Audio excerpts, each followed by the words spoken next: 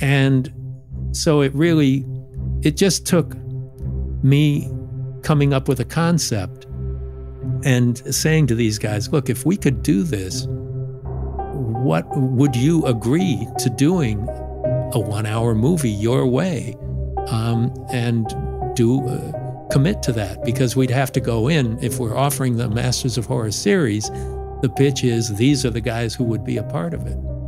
And so, yeah, it came out of the dinners, and then the idea of it actually becoming real came out of a concept that I had put together, and then the pitch to the studios. And each of the places we went to 3 places with the pitch.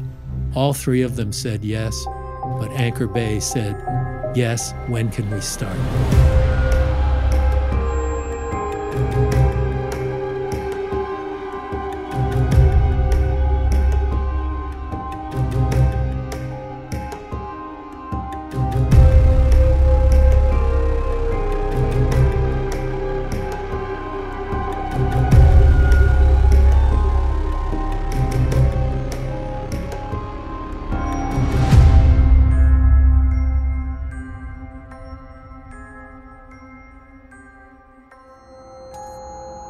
Welcome to Spill Your Guts. I'm your host, Kevin Lane. Today we are sitting down with a filmmaker who is not only a master of horror himself, but also created the brand and the TV series. A director of some of the genre's best adaptations and miniseries, he is a true lover of the strange and uncanny, and one of the most beloved personalities in horror. Our guest today is the one and only Mick Garris. Anyone with even a passing interest in horror knows Mick from his classic miniseries adaptation of frequent collaborator Stephen King's The Stand, or the faithful to the text but also controversial The Shining.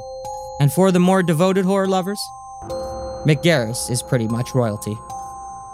Of course, Mick is also well known for both his long white mane and his reputation for being one of the nicest people in show business, which he is. But when you look at Mick's body of work a little more closely, you will also see the side of Mick that is decidedly fierce.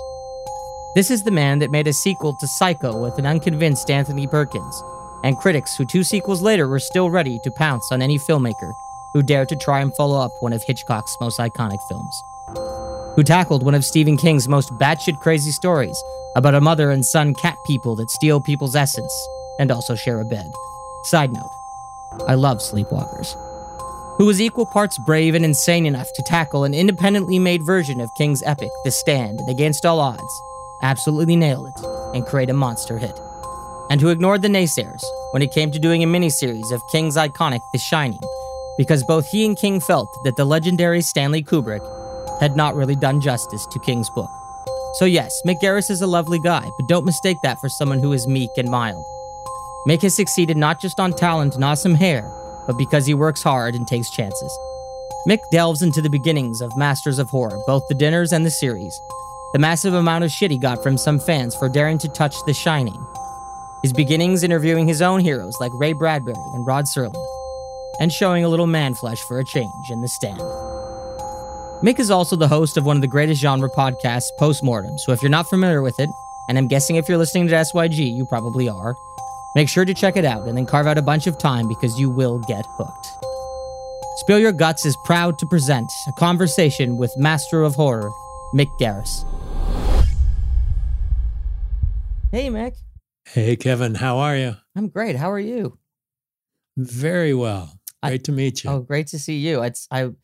It's funny because this is the first time I've had someone on the show who has such a notable podcast of their own that I'm a fan of. So I was sort of joking with my husband before I go. I was like, this is a little more daunting than usual because this is like a podcast maestro in himself. So, oh, hardly. It's all conversation. It's all just conversation. It's funny because that's always my approach to this podcast as people will say, so you're an interviewer. I was like, I don't really interview people. We just chat. And if, you prepare and you make sure you have your stuff. But, I've noticed that style is very prevalent in your approach on your show. It's just, it's a conversation with people. And it's not that sort of, not that there's anything wrong with it, but the interview approach a bit stayed for my style. Yeah, I used to make up a long list of questions, but I find I would rarely use them, or I would have them in the back of my head and not need to reference them. Yeah. But it also kind of makes your conversations structured, and it doesn't allow for the tributaries that sometimes lead to the most interesting information. And you've been conducting interviews or discussions, as it were, with filmmakers and actors and stuff, both in the genre and out for a very long time. So, since the 70s. Yeah. So actually, since the 60s, when wow. I think I was 16 years old when I interviewed Ray Bradbury, who was my first interview. What a first interview. Yeah. And then my second one was Rod Serling the same year. Well, it's in the book, Abby's book, Master of Horror, it's called, right? Yes. Master of Horror, which all y'all gotta read. It's a wonderful book. It's all about Mick's. Yes, you must read that. Yeah, this is our plug. Embarrassing. It's so embarrassing that there's a book about me. Well, it really is. For you, because you're like, as the book says over and over again, and is quite correct, a very nice, modest person. But it's also like, you deserve it. It's not like it's a book where I'm like, well, this is padded out. There's lots to say in it. Yeah, but I'm not Tobe Hooper. I'm not John Carpenter. I'm not Steven Spielberg. And no, you're Mick Garris. You're the ambassador of horror. Every horror fan looks to you as this ambassador because you're not just a director. You're all of this. You're the director, the writer, the producer, the interviewer, the guy they write books to. I mean, come on, it's great.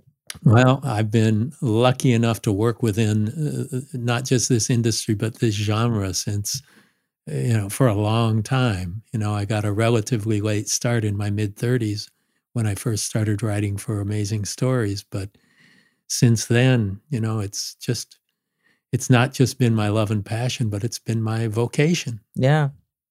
Do you think that, some people that make genre films or have made genre films, like, even if it's a couple, sometimes kind of get that thing of like, you can tell they sort of feel stuck or confined by working within the genre. But I've never gotten that impression from you. Would you say that you've ever felt limited by being kind of the master of horror, this sort of ambassador for the genre? Well, I've definitely been limited in the opportunities that have been available to me, but I also love the genre. And yes, there's a lot of crap in our genre, but there's a lot of crap in every genre. Yeah. And I think the best movies are usually within our genre because they're not only great drama, but they also touch on really personal fears and things that affect us in visceral ways and not just in light entertainment form. People within our genre, the fans of the genre want to own the movies. They know who the writers and directors are. Fans of comedies and romantic comedies and dramas, the mainstream moviegoer, movie fan, they don't care who made the movies. They care about who stars in the movies. And it's a very different world within the horror genre and fandom and from the people who make them as well. Yeah, it's a story I'm fond of telling people when they ask me sort of about how I got into horror and all that. But I have this very clear memory of being like 8 or 9 years old and being surrounded by my friends who were all comparing notes on their favorite action stars, Arnold Schwarzenegger and Stallone and these kind of people. And one of my friends said, well, Kevin, you're a big movie guy. Like, who do you think is the best actor? And I said, probably Donald Pleasance. And they were all like, who? And I just think that's so indicative of kind of the mind of horror kids, you know what I mean? Is you have these people that you love, but they're usually not the people that every other kid in your school is going to be talking about. And there's that kind of. And you talk about Carpenter as much as you talk about any of the stars. That's right. And and at that age, I was very enamored with those guys, particularly Carpenter. Were there any filmmakers, actors, or directors that you were sort of taken with as a youngster? Well, the first crush I had on a creator was with Ray Bradbury's writing. I read everything that he wrote by the time I was 12 years old and just loved it. But Alfred Hitchcock, I loved the Universal monsters. Those were my introduction. Those were what led me into discovering monsters. I talk about Son of Kong being the first movie I remember seeing, certainly the first genre movie I ever saw. But I also was brought up on The Twilight Zone and, Rod Serling was hugely important in my life. And yeah, there were plenty. And of course, Vincent Price and Boris Karloff and Bela Lugosi and Lon Chaney Jr. And those were the people that I grew up with in childhood. And then, a lot of us who are into the horror genre never really end our childhood, which is a great thing. Yeah. It's a great thing because, we mature in the ways that we need to mature, but we still maintain that fascination with the uncanny and the unbelievable and what may or might not be out there. Whether you believe in it or not, it's a fascination with stories that go beyond the mundane. It's interesting to hear you could have phrased it that way too, because I've found it's interesting that you can have people like myself and from reading the book yourself as well, who aren't like, I don't believe in I'm an atheist. I don't have any religious affiliation, but I can still watch something like The Exorcist or whatever and accept the rules of and I think it's interesting about, I think horror is one of the few genres that really has that quality. Yeah. I mean, if you tell a story well, and it's so grounded well enough in a world that you recognize and with people that you identify with, then you can take that step into the supernatural. And King is a master at that. Stephen King is a guy whose books and screenplays are all about the humanity of the characters and the stories that we identify with. And that's why when it takes a step into the darkness, you go with it, because the suspension of disbelief is one that you take on willingly if the carpet is laid properly. Yeah. So it was interesting. I had William Malone was on the show recently. One of my closest friends. Oh, he's so great.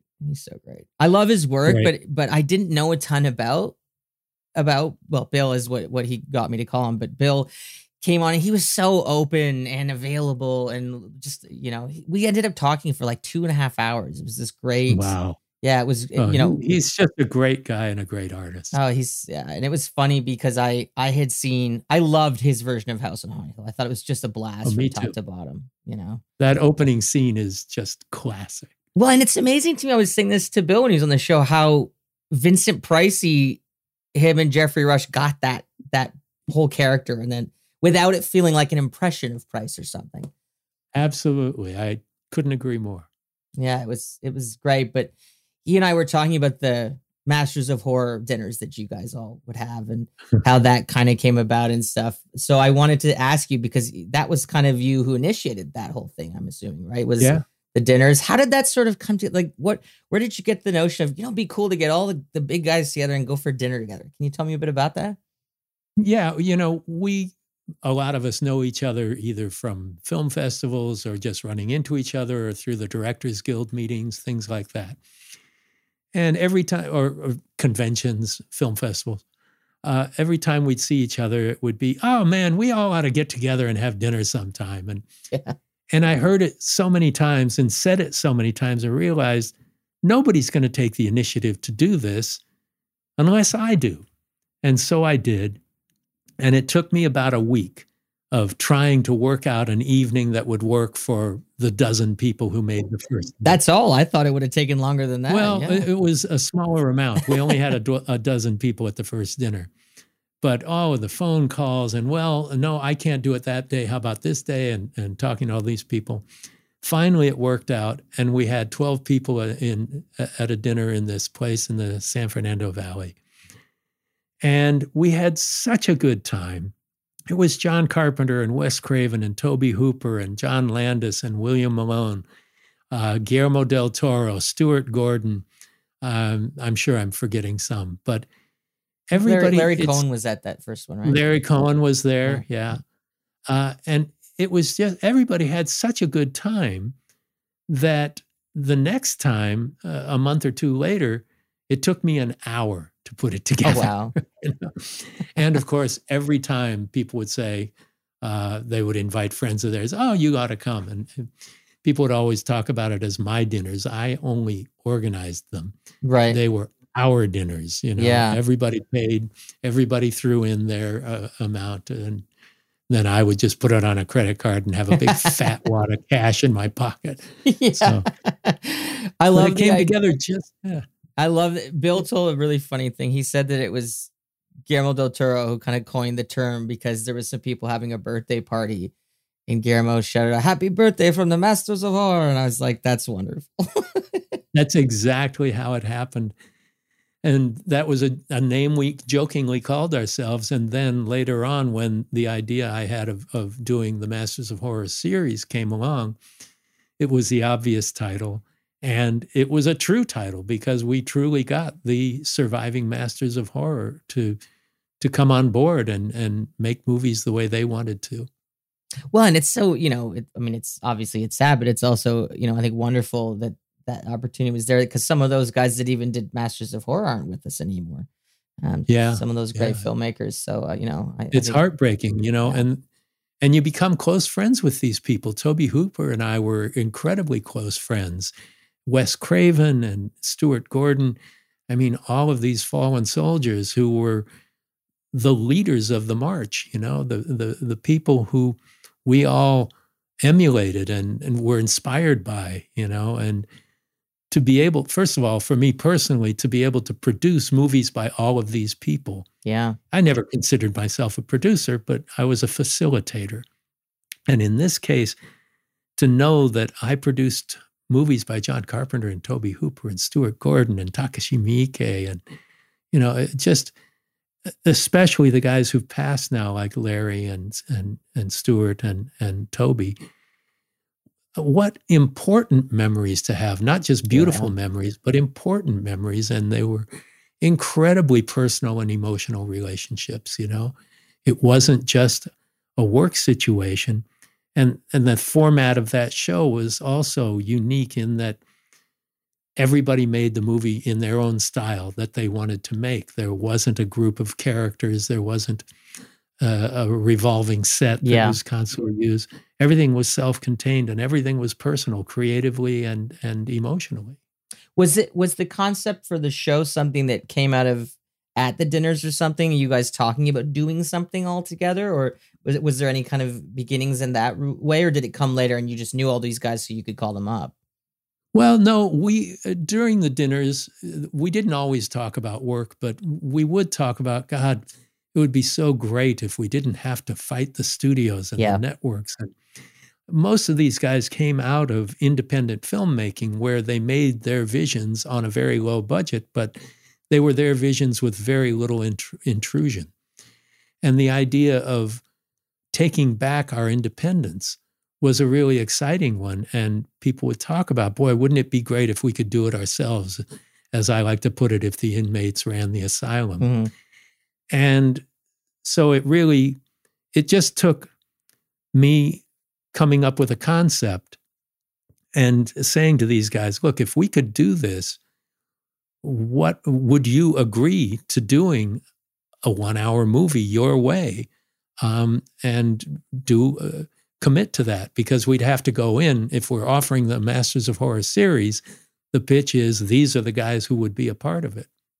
And so, it came out of the dinners, and then the idea of it actually becoming real came out of a concept that I had put together, and then the pitch to the studios. And each of the places we went to 3 places with the pitch. All 3 of them said yes, but Anchor Bay said, yes, when can we start?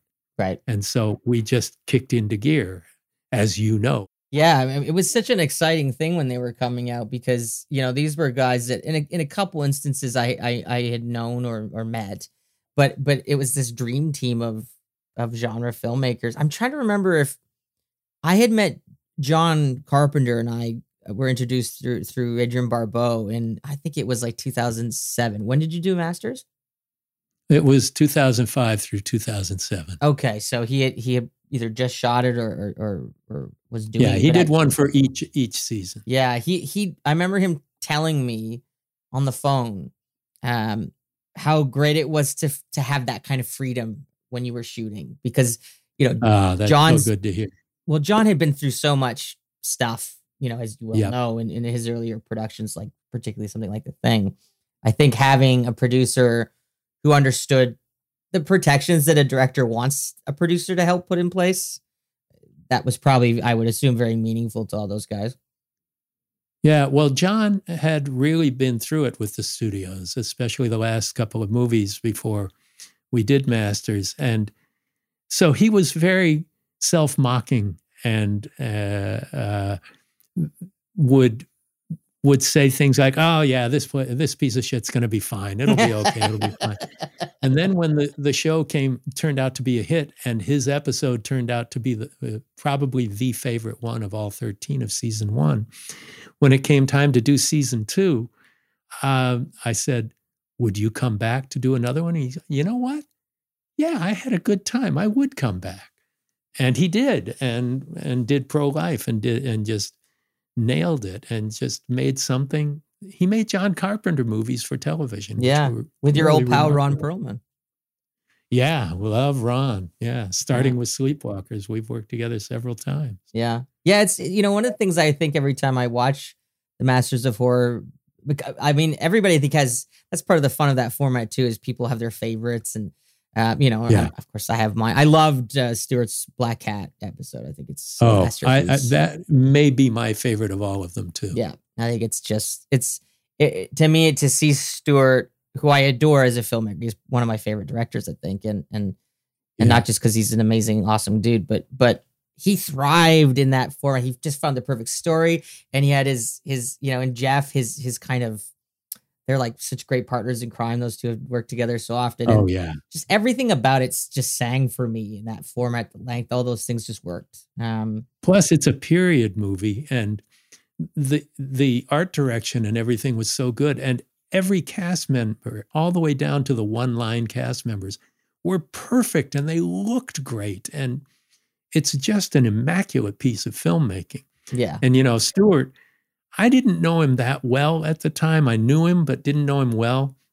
And he's saying, as far as putting the eye out, just get a real cat and just jab its eye out. And are you joking with me or not? I'm a vegan. I was a member of PETA. And you're like, we're not doing that, Stewart. No, we're not doing that. You have all the control you need. But in this case. So I'm going to guess, knowing Stewart, he was just fucking with you entirely, like in that particular instance. I'm 90% sure you're right. That's the thing with Stewart that's always funny, is that 10% we're like, what? No, he was kidding. Like, yeah, exactly. Yeah, I've had a few. I remember I sent Stewart a script that I was working on. He wanted to read it, and I sent it to him. And I had that thing of, I think before we started recording, we were joking with this, but that Stewart was like the sweetest man, but you'd say, what did you think of pretty much anything? And he usually went, it's not great. It's all right. And so I sent him this script, and I called him and I said, what did you think? He went, I loved it. And I was like, oh no, he hates it, because I'd never got it. Because you'd never heard him say he loved anything. Yeah. I was like, he's pulling my leg, because this is very not Stewart. But it's one of the things I think was really cool with Masters of Horror, was how unique everyone seemed to approach their different, they're kind of mini movies, really, more than I think of them as television, frankly. But yeah, well, they were encouraged to. I would say to Toby, this is a Toby Hooper movie. It's not a Masters of Horror movie. Yeah. And it's not supposed to reflect my taste. It's supposed to reflect the filmmaker. And, your personality is what's going on the screen. And it's not my job to try to guide it in any way, except for the ones that I did. And I think everybody really, they were a little doubtful that they could have full creative control until they got it, because you don't get that, especially in television. But every one of them got it. Well, Stewart was the first person I talked to about their experience with Mesh. I think after he did the first one that he did. And I think he was sort of pleasantly surprised. But I think he brought a Stewarty amount of cynicism about, this is what I'm being told, but I'm sure it won't really be like that. And then when it was, He was so pleased. Yeah, well, that I could tell with everybody that they didn't quite believe that they were going to get the freedom that they got. But it was like, you can do whatever you want if you do it in 10 days for $2 million. Right. And, 10 days is a lot for a 1 hour TV show, but it's a 1 hour TV show, not a 42-minute TV show with commercials. And $2 million was much less than the average network TV show at the time. And we had to bring in a new cast with every episode and new sets and new locations and all of that. So it was a tight budget for a union show, but one that everybody did their best and they pulled it off. Were there any filmmakers that you would have liked to include or that were going to be in part of it that didn't end up being able to do it? Yeah, both Wes Craven and George Romero planned on doing episodes, and just we could never make the schedule work. Because once you have a series scheduled, there's no stopping and starting. Right. You shoot for 2 weeks, and then the next director shoots the next 2 weeks, and then the next director shoots the next 2 weeks. So once you lock into that, you are in that schedule regardless. So it can be unforgiving, and it did not allow us. We almost got George to do one. We almost got Wes. I remember Romero had told me he was going to do one, and then I think it was when he was doing Survival of the Dead around that time, though, or something. He just got busy, I guess. But he got a green light, and then the green light on the movie that he was going to do got pulled, and ended up not being able to do it because the slots had been filled. But yeah, I wrote one that was sort of a Corman Poe movie, but it was a Clive Barker story, and George was originally going to do it. And then Roger Corman was going to do it. And he said, I'm 80 years old. I don't think I want to be shooting in the middle of a rainy graveyard at 3 a.m. in Vancouver.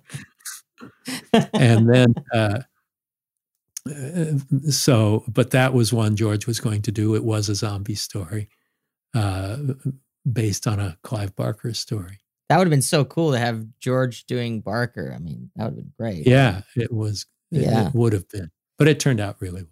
Did you end up doing that one?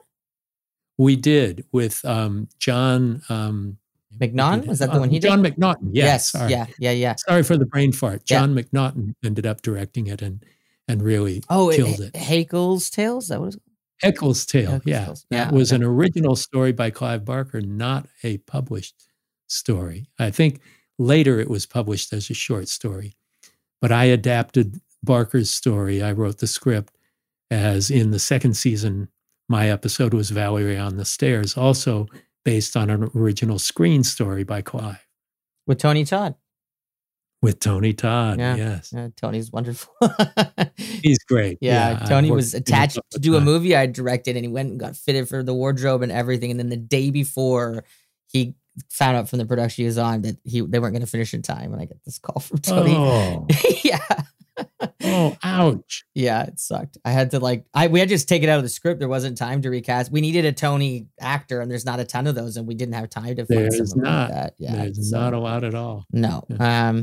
The same thing happened actually with we had Lance Henriksen for a part, and wow. And Lance he wasn't feeling well. He was pretty sick, but we managed to recast, and we got William Sadler to do that, and he did a great. Wow, he's great. Yeah, he's great. Fantastic.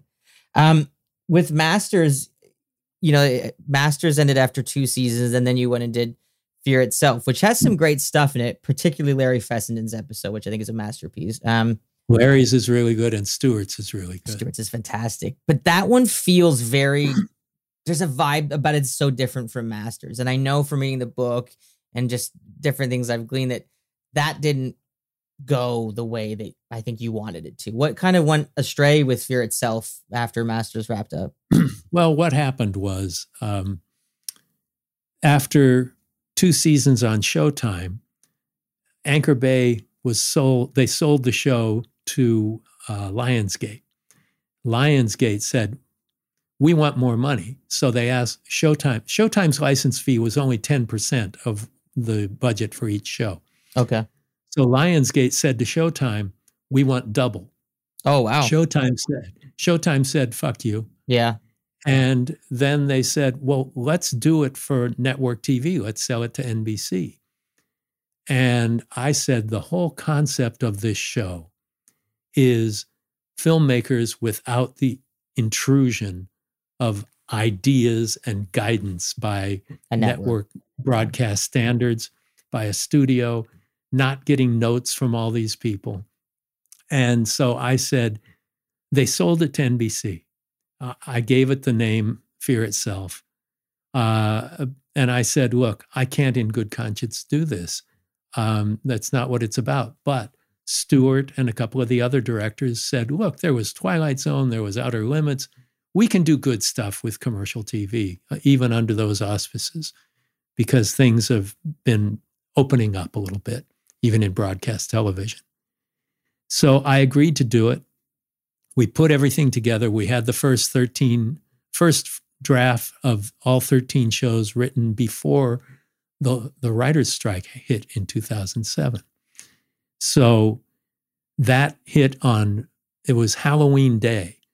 And then, from then on, there's no more writing allowed. But they hired non-union writers to come in and do all the writing that was necessary from then on. And I said, look, I can't do that. I'm a proud member of the Writers Guild. There's a reason for this strike. I'm not going to break it. And then the other executive producers who were my managers at the time, they said, oh, you can just give notes. And it's like, well, I'm not going to give notes to writers to non-union writers to rewrite it. And with all of that,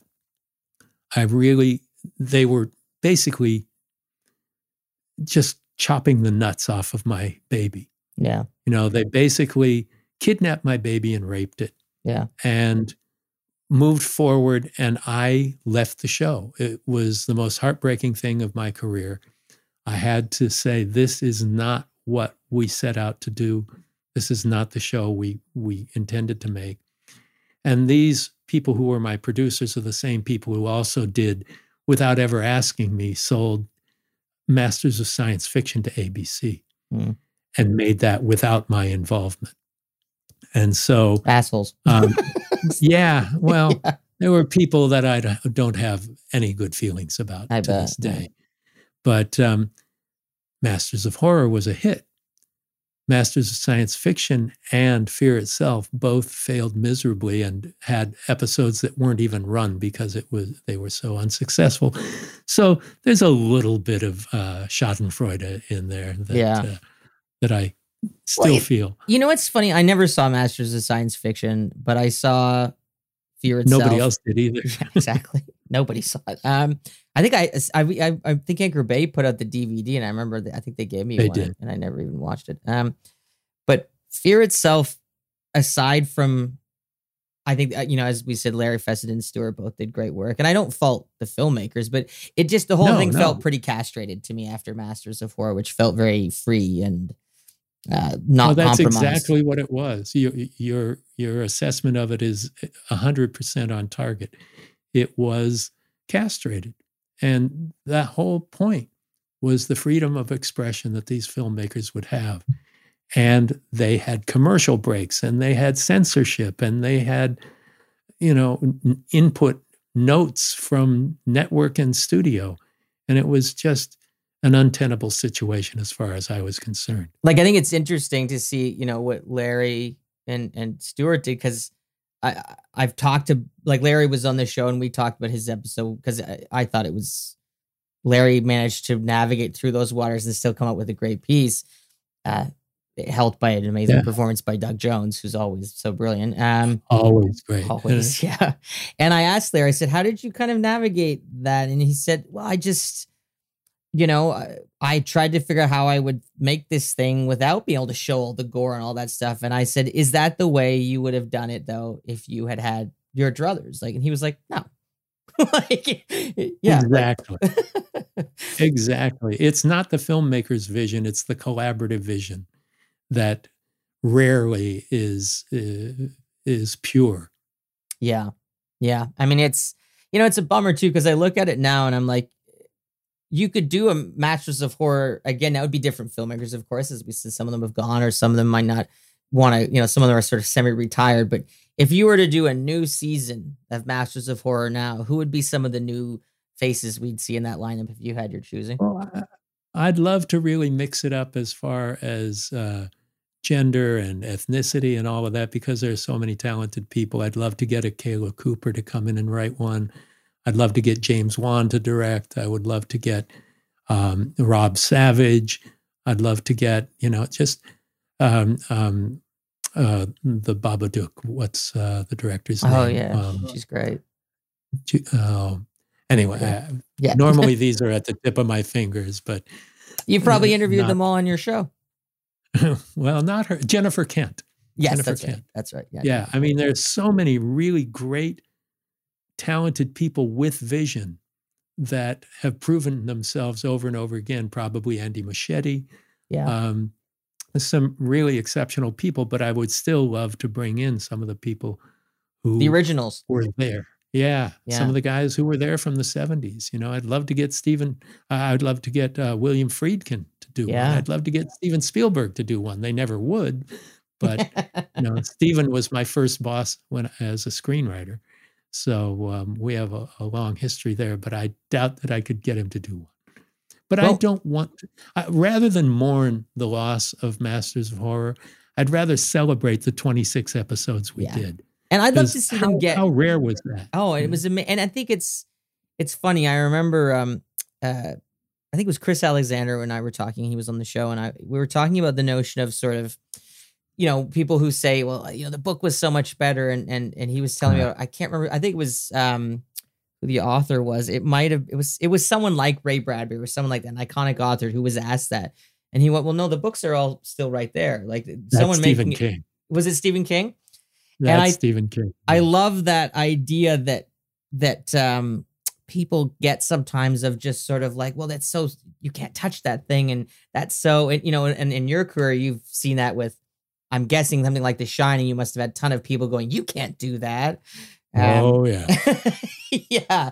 But I always think it's funny when you think of what's more incumbent upon a genre filmmaker than when everybody goes, you can't do that, to go, yes, I fucking can. Exactly. You know what I mean? That's your job, to push those boundaries. And I think Masters of Horror did that. Every episode was going, we're going to do this the way we want to do it, with a real budget and with, and the result is something like, I don't know, there's nothing else like it.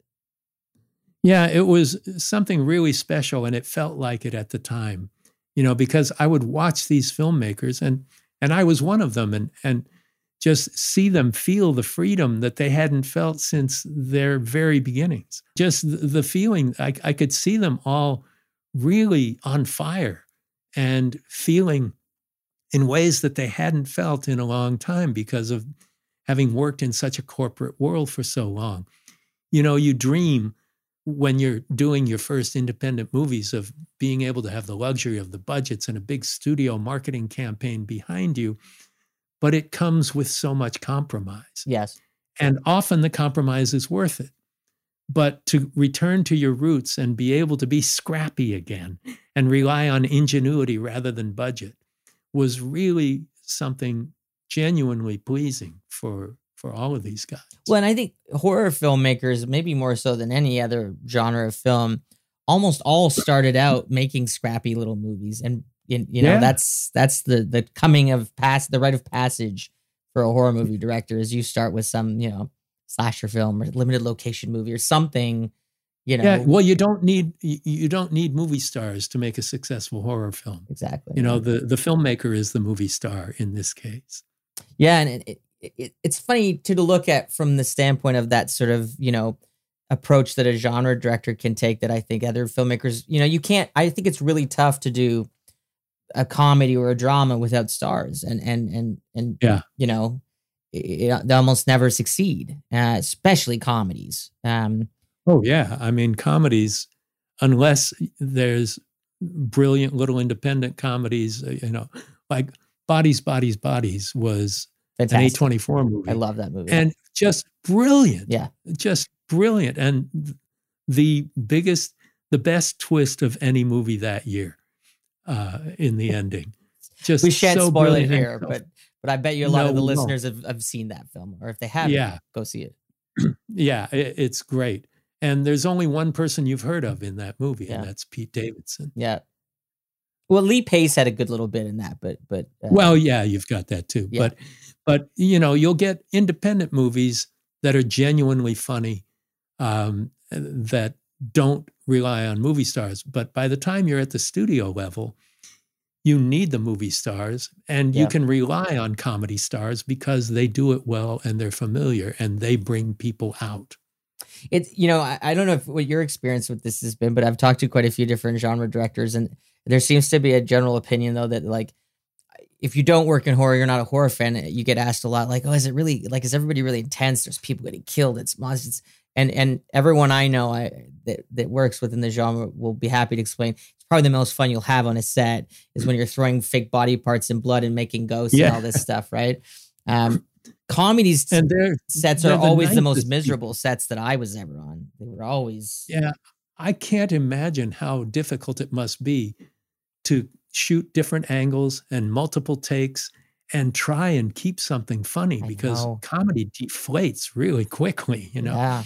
Through repetition, you can improve performances and all, and you need to do it when you're making a movie. But God, how painful that must be to try and feel like laughing every time you go through the same.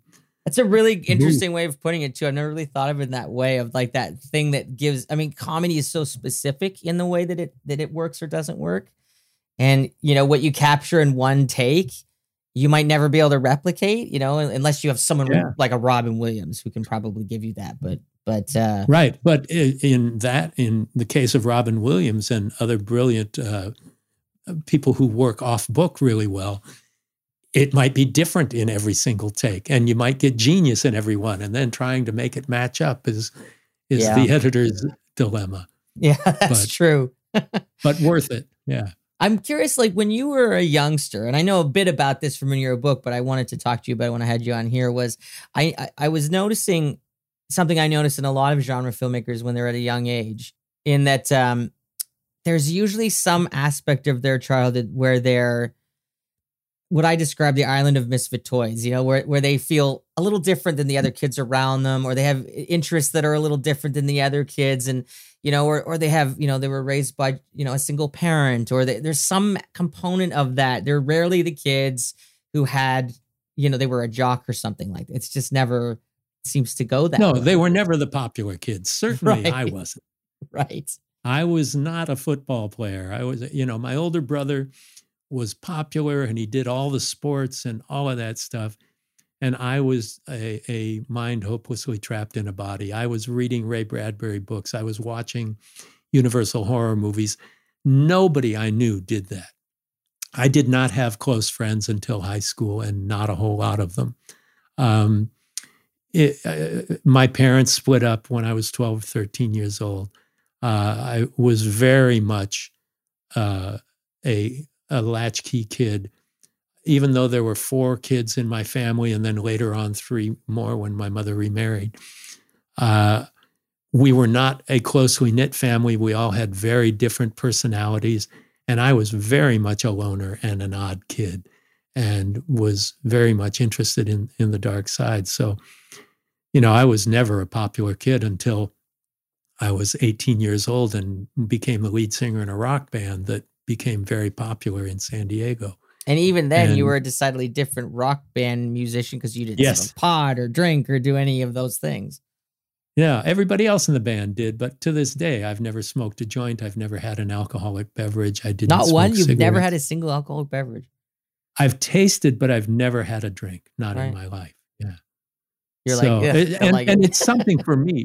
It's not from a judgmental place about anybody else, but it's entirely just choice I've made for myself. Yeah, just is in your cup of tea. But I was thinking, it's what would you say was the first film you remember seeing that had the impact on you of really scaring you? Not where it was fun or where it was cambered, like it was really terrifying. Our family went in a station wagon to the drive-in in Van Nuys to see Psycho. And horror movies were thought to be for kids at the time, even though, this was 1960. So I was 8 years old. And that meant I had a brother who was 2.5 years older, another brother who was 1.5 years younger, and a sister who was a year younger than him. So really not the most appropriate thing for us to see at that age. But we loved it. Even the non-horror loving members of my family, which was everybody but me, loved that movie. And that really had an impact. Never in a million years would have imagined that 30 years later, I would direct the prequel sequel, Psycho 4. But that movie had the biggest impact I can remember of any scary movie. Mine was a King movie. It was Pet Sematary. Oh, good. Scared the fuck out of me. My God. I was excellent. I think I was such a good book. Oh, it's my favorite King book. I've read it so many times because I think it just has such a primal kind of classic type of scary to it. The monkey's paw gone dark. Like it's just dark. And it's so deeply emotional. It is. There's so much pain. When the little boy gets hit, is it Gage Creed? Yeah. Which King named the King had in your movie in The Shining. Yeah. In The Shining, yeah. But when he's killed in the book, just like in Cujo, when the little boy dies in the book, you keep turning pages waiting for it to be a dream. The dream is over, or somebody's worst fear being illustrated. But when it's finite and real, it's so unbelievably heartbreaking. It's one of those great horror stories too that I think that, to me, the testament, this is such a Stephen King, one of the great things about Stephen King that I don't hear people acknowledge enough about his work, but is that as you read Pet Sematary and you're saying, well, why then don't do that. Don't bury the bodies. Or what are you doing? But you're also going, but I would do the exact same thing. You're the compulsions that those characters are going through. If I could have my kid back in any way, you would fucking do it. Yeah, absolutely. You would. And it's aching, and you're yelling at your book or at your screen, don't do it. And you're also going, and I would do the exact same thing. And that's sort of part of the brilliance of it. Yeah, I mean, and like you look at sort of some of your first features, Critters 2 and Psycho 4, and I was just thinking too, because I went back and watched Psycho 4 to prepare to chat with you today. I think all the Psycho sequels are very different and all good. It's interesting to me that they're not quite as talked about as much as some other horror franchises. I mean, do you think that's just the shadow of the original being so mighty that it's tough to get out from under that a bit? Absolutely. I mean, the most memorable line from a bad review of something of mine was the critic said, Director Garris is to Hitchcock what Peoria is to Paris. And it's a good one. Yeah, it's great, but it sucks for you as reading it, I guess, but it's a good line. But it's the same thing with doing The Shining after Kubrick had made an iconic film that when it came out was not liked. It was very successful, but critically panned almost 100%. And the reason we did it was because King wrote the book, never liked the Kubrick film. And when The Stand was so successful, ABC said to him, what do you want to do next? He said, I'd like to do a version of The Shining that is my book. The story I was trying to tell. Yeah, right. Yeah. But yeah, in the case of Psycho, it's so specific. There's not like a Freddy Krueger character. I mean, there's only so far you can take it. And, that was proven by the Bates Motel series, for a while. They went out of their way to not make it Psycho. Mm-hmm. Soon it became about drug dealing in high school and stuff like that. And it was like, what does that have to do with what Hitchcock did originally? I mean, I thought that show was buoyed by great performances by its two leads. Yeah. But the more it went on, the more I was like, they're so far away from Bates Motel and Psycho at this point. Yeah. I mean, where is this going and why? I really liked the first season and then just got confused as to where it was going. Mm-hmm. But in the case of Psycho 4, Tony Perkins, who was very challenging during the course of making it because he wanted to direct it because he had directed Psycho 3, which was unsuccessful critically and commercially. And here the director of Critters 2 is going to direct it after he's worked with every great director there ever was, from Hitchcock to Orson Welles to William Wyler and all that. But when it was done and we finally screened it for him, He went loved it. on and on about how it was his favorite of all of the sequels. And Hilton Green, who was the executive producer, he was Hitchcock's first AD on the original Psycho. And of course, ours was also written by Joseph Stefano, who wrote the original. And Hilton said, Hitch would have loved this. Well, and it's one of the proudest moments of my life. Yeah. It's such I mean, to me, what's so good about that film, you know, and I'd seen it a few times in the past, but I didn't see it for a while, is Henry Thomas and Olivia Hussey's work in it is impeccable. They're so great. They're so great. And Henry Thomas to me is always great. He's such a stand-up actor. He's fantastic. And he's great. I've worked with him several times, and he's also a really good human being, as is Olivia. But just great people to work with, so committed. And, you know, that was a role that's tough to step into, about being a director, stepping into Hitchcock's shoes. Him stepping into Tony Perkins' shoes when Perkins is in the movie. Yeah, totally. And Perkins loved him in it.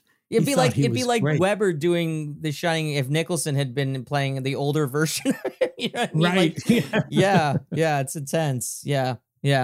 I mean, I know I've read that Steven Weber wasn't that daunted by Nicholson's performance because he just saw it as being this completely other thing. Was Henry Thomas? Was Henry Thomas about that way at all with Perkins's performance? Did he go, well, Perkins is involved in this, so I'm kind of guessing his blessings there, and he just went for it, or was he nervous about that component?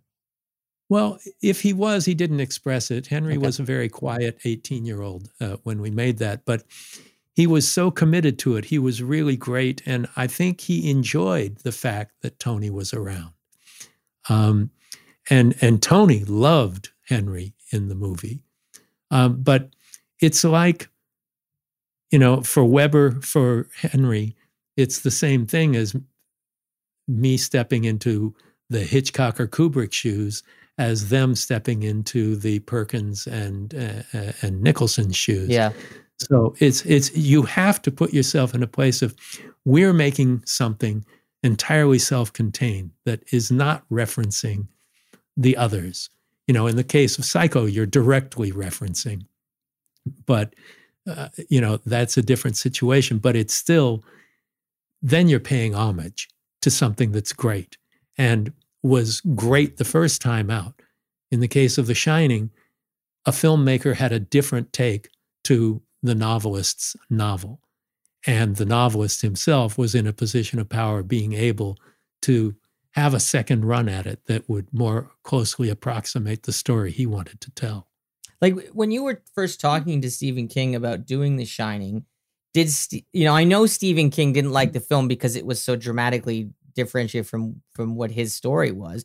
But did you ever get a sense that was Stephen King not able to see the things about The Shining that did work? Like, I mean, it's a beautifully made movie. Did Stephen ever talk about those aspects? Yeah, he would talk about the construction of it and the cinematic qualities of it. And he always said he thought that Kubrick was a genius. Right.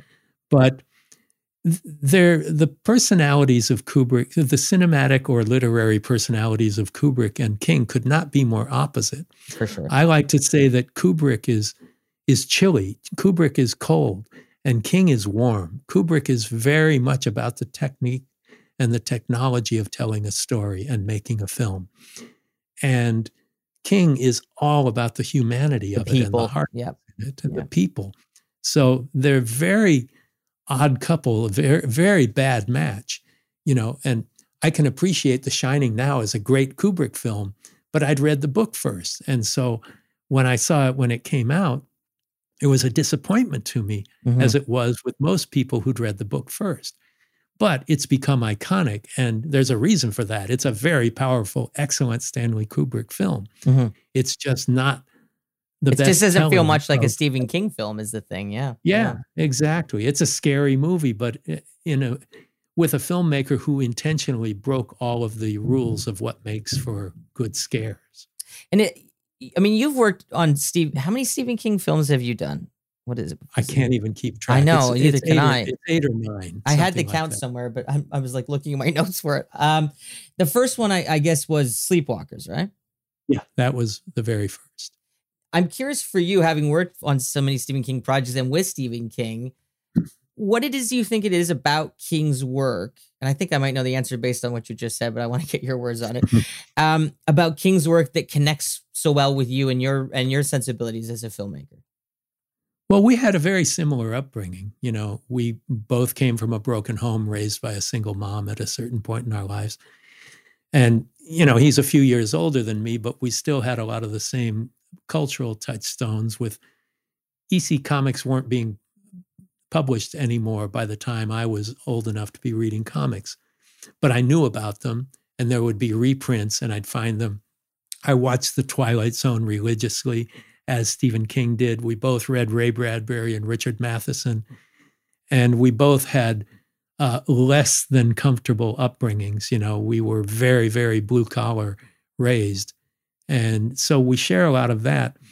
But it's, I think, the loner aspects and the sharing of humanity, the being in touch with people, that is so important to King's work, that I would like to believe as an important place in the work that I do, as it does in King's. That finding what is the heart of it is almost always about the person, not about the story.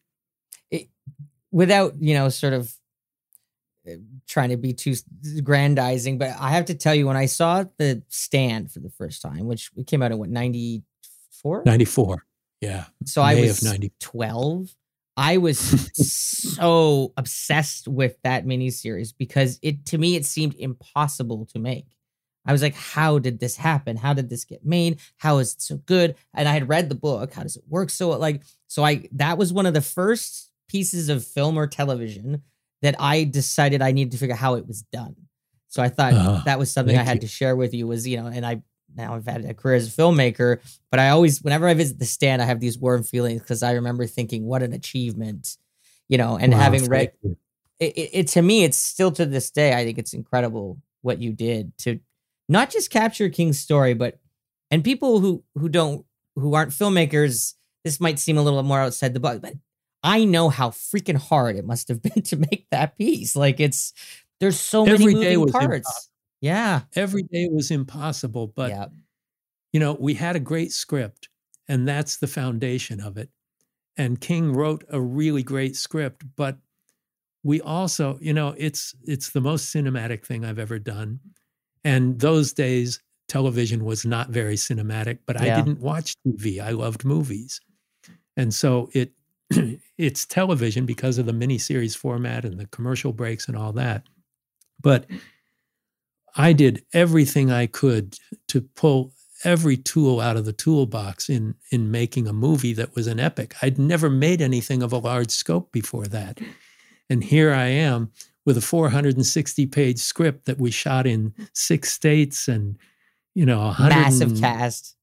Yeah, 126 speaking parts. And it just, everything about it was difficult every day. It was not fun to make, but it was really rewarding. And to be surrounded by this cast and crew was just spectacular. And we knew we were doing something special. And I looked at it again about a year ago, and it was kind of, I couldn't believe what we pulled off under the circumstances, because every day the weather was wrong. Every day there was something physically demanding. Yeah. We were outside and in the elements, and I think of some of the things I've shot with much smaller casts, and it's like when you're juggling that many personalities, it can be a challenge. And the amount of personalities you would have had on this, you must have been exhausted by the time you finished making The Stand. I was so exhausted, and the weird thing about the way it was scheduled, it was 20 weeks of shooting. The first 13 were 5-day weeks, and the last 7 were 6-day weeks. Brutal. Oh my God. They were just brutal. And as you know, as a filmmaker, you start shooting in the morning on Monday, and every day gains at least an hour because you have a 12-hour shoot day plus a lunch break. So every day starts an hour later. That's if you don't go overtime, which you almost always have to.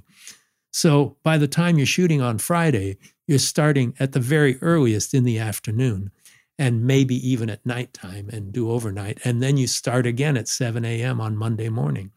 So it's really, really a demanding job. And that shoot in particular for 100 days of shooting was massive.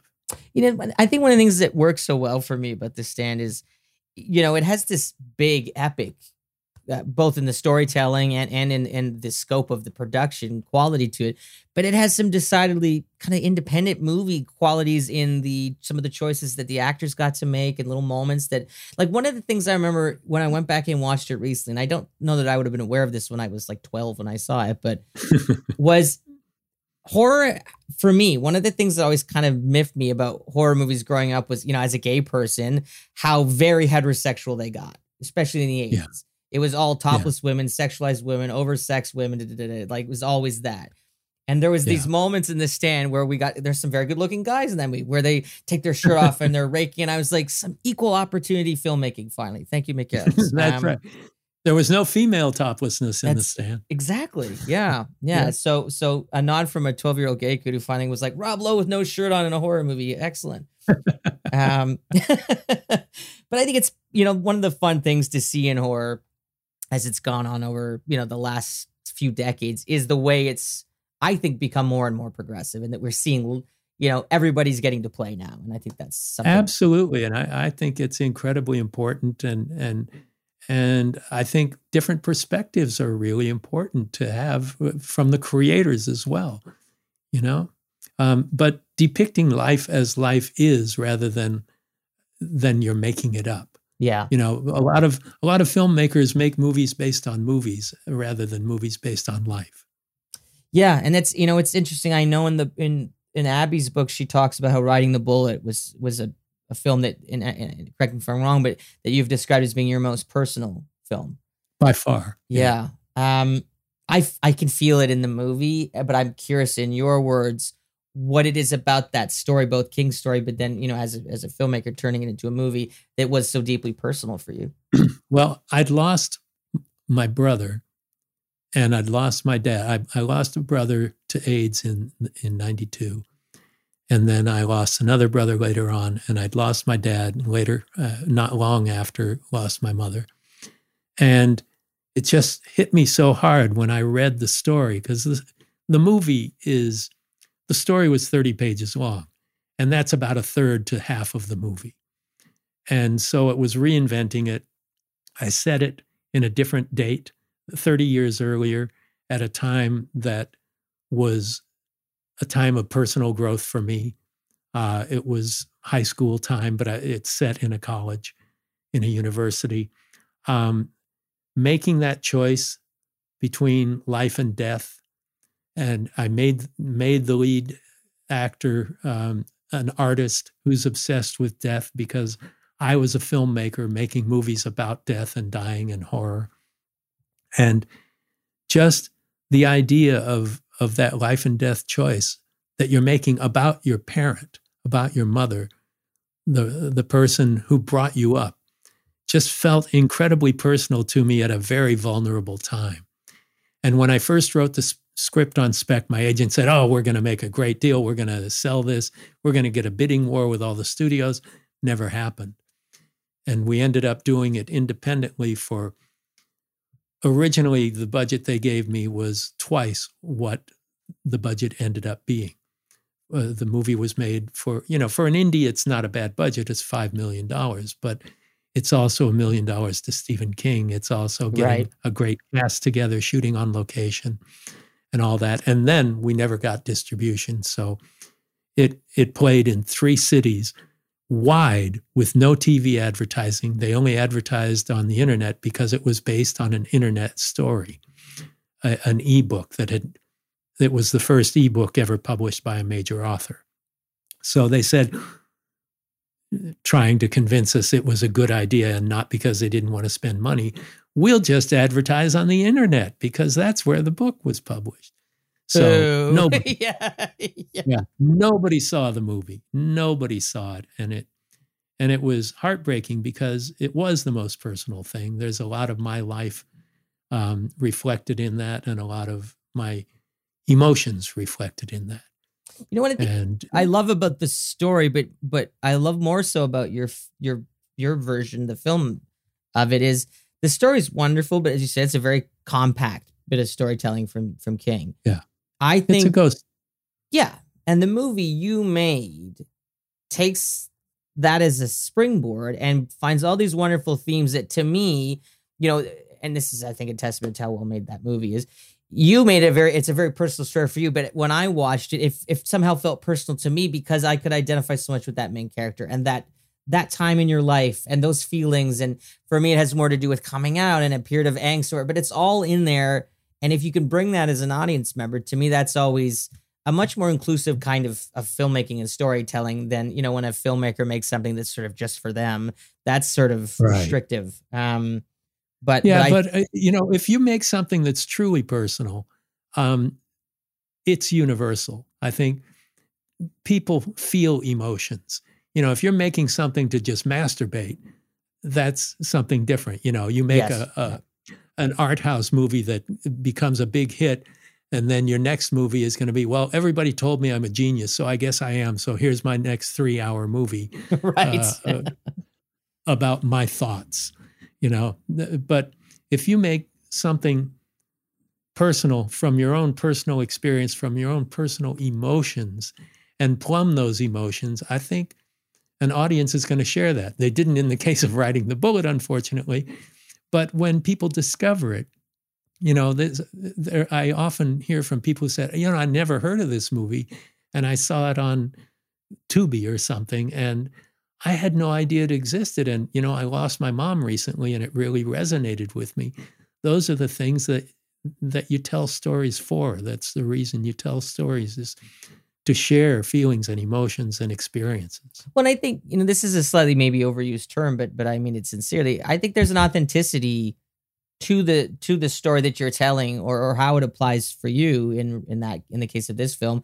It feels, in the way that it's personal, feels like why we tell stories, and isn't it all masturbatory? It's not like, look how, like you said, that sort of look what I can do with a camera, that kind of stuff. I mean, yeah. And there's a lot of movies and movie makers that's what they're about, is showing what they can do. Sometimes they meet.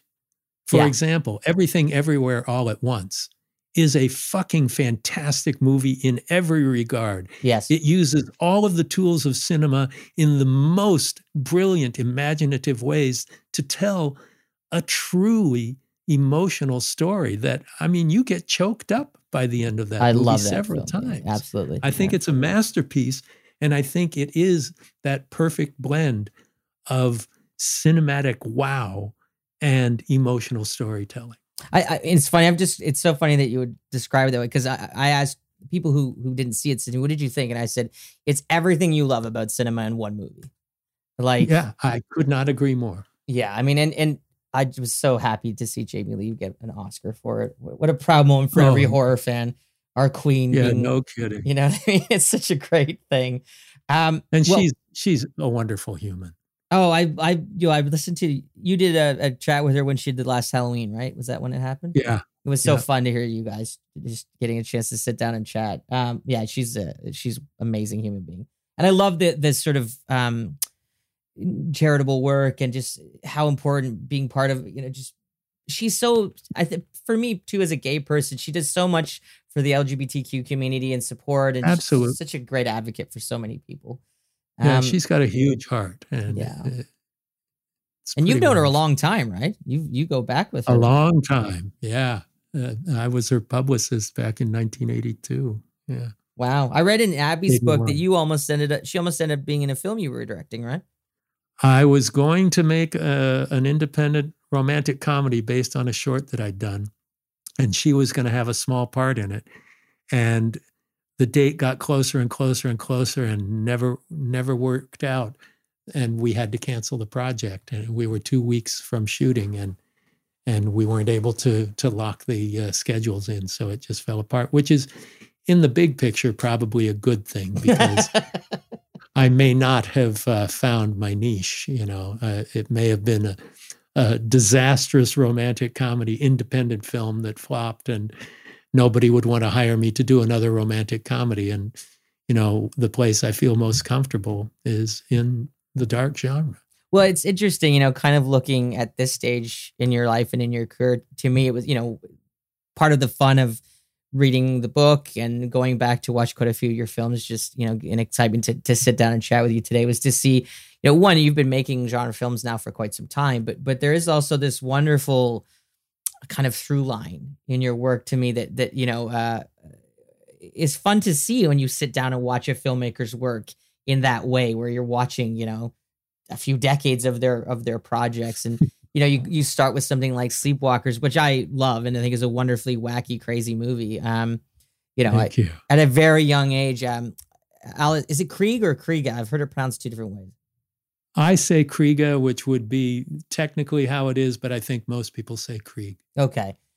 As a kid who knew they were gay, being like, she's so sexy and captivating and amazing. And like, what a lady. She's so wonderful. She's terrific and really brilliant. Oh yeah.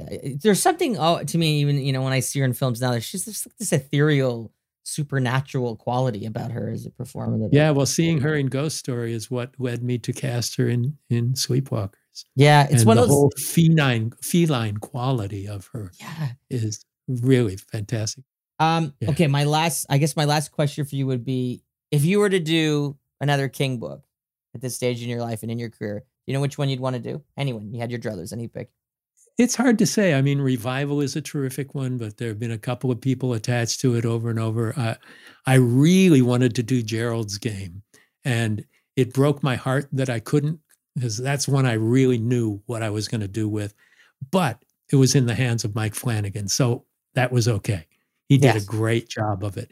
If anybody's going to do that book other than me, let it be Mike. So, the amazing thing is I've actually adapted all of my three of my favorite King books. The Stand, The Shining, and Bag of Bones. Holy shit. That's pretty phenomenal. I don't want to be greedier than that. Let some other filmmakers tackle King books. Yeah. Yeah, and I'm happy to see that happen, and, to get people like Rob Savage to join the Stephen King Directors Club. And Flanagan, as you mentioned, has done such a great job with so much of Stephen. He's so great. I just saw him 2 days ago, and I just love the guy. Well, what do you have anything coming up on the horizon, Mick? Any new projects you're working on, or anything that's gestating? Well, the Writers Guild strike is standing in the way of a lot. I've actually got a series that I've written the pilot and outlined, and we've gotten a couple of major name actors attached to it that we were ready to pitch, and now we can't pitch because of the WGA strike. But that is based on a Stephen King story. So that may be the first King thing since Bag of Bones in 2011. And Clive Barker and I are working on a couple of projects together, but again, we are stalled by the strike. Yeah. And another script that I wrote 30 years ago and dusted off and started from page one and completely rewrote it, that has been optioned, that I'm really excited about. So in my dotage, I'm still walking the pavement. Yeah. Well, I think it's a sort of a understood by every horror fan at this point, and I go to a lot of conventions and talk to people stuff, that you're the great ambassador of horror. So thank you for taking on that mantle and doing such a great job with it. It was never intentional. Well, you've done it. You've done us all very proud. And I can't wait to see the next film, because it's been a bit. I feel like it's time. Get back to work, Mick. We want a new movie for you. All right. I'm ready. Thank you so much, Mick. I really appreciate this. Great to talk with you, Kevin. Take care.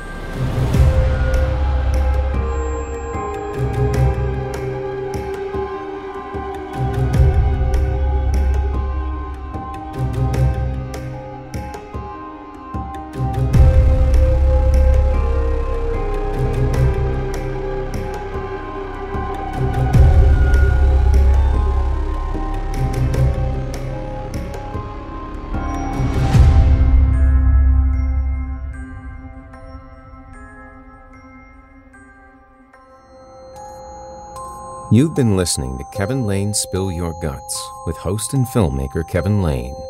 Kevin Lane's Spill Your Guts was created by Kevin Lane, produced by Jason Hill, and co-produced by Felipe Ojeda. The Spill Your Guts theme and incidental music was created by composer Mike Haddon. Original artwork and design elements generously produced by Matthew Terrian. Spill Your Guts is only made possible by the support of listeners like you, and the most important thing you can do to ensure that these amazing interviews keep coming is to simply get the word out. You can find us on Facebook by searching Kevin Lane Spill Your Guts, Instagram at, all one word, SpillYourGuts_podcast, and Twitter at SpillYourGuts_1, as in the number 1. Post, comment, share, like, but don't forget that good old-fashioned word of mouth still goes a long way. The best way you can support what we do is to just tell people about us. Friends, family, co-workers, whomever. Anyone with a pair of ears and a taste for guts. This has been Kevin Lane Spill Your Guts. Thanks for listening.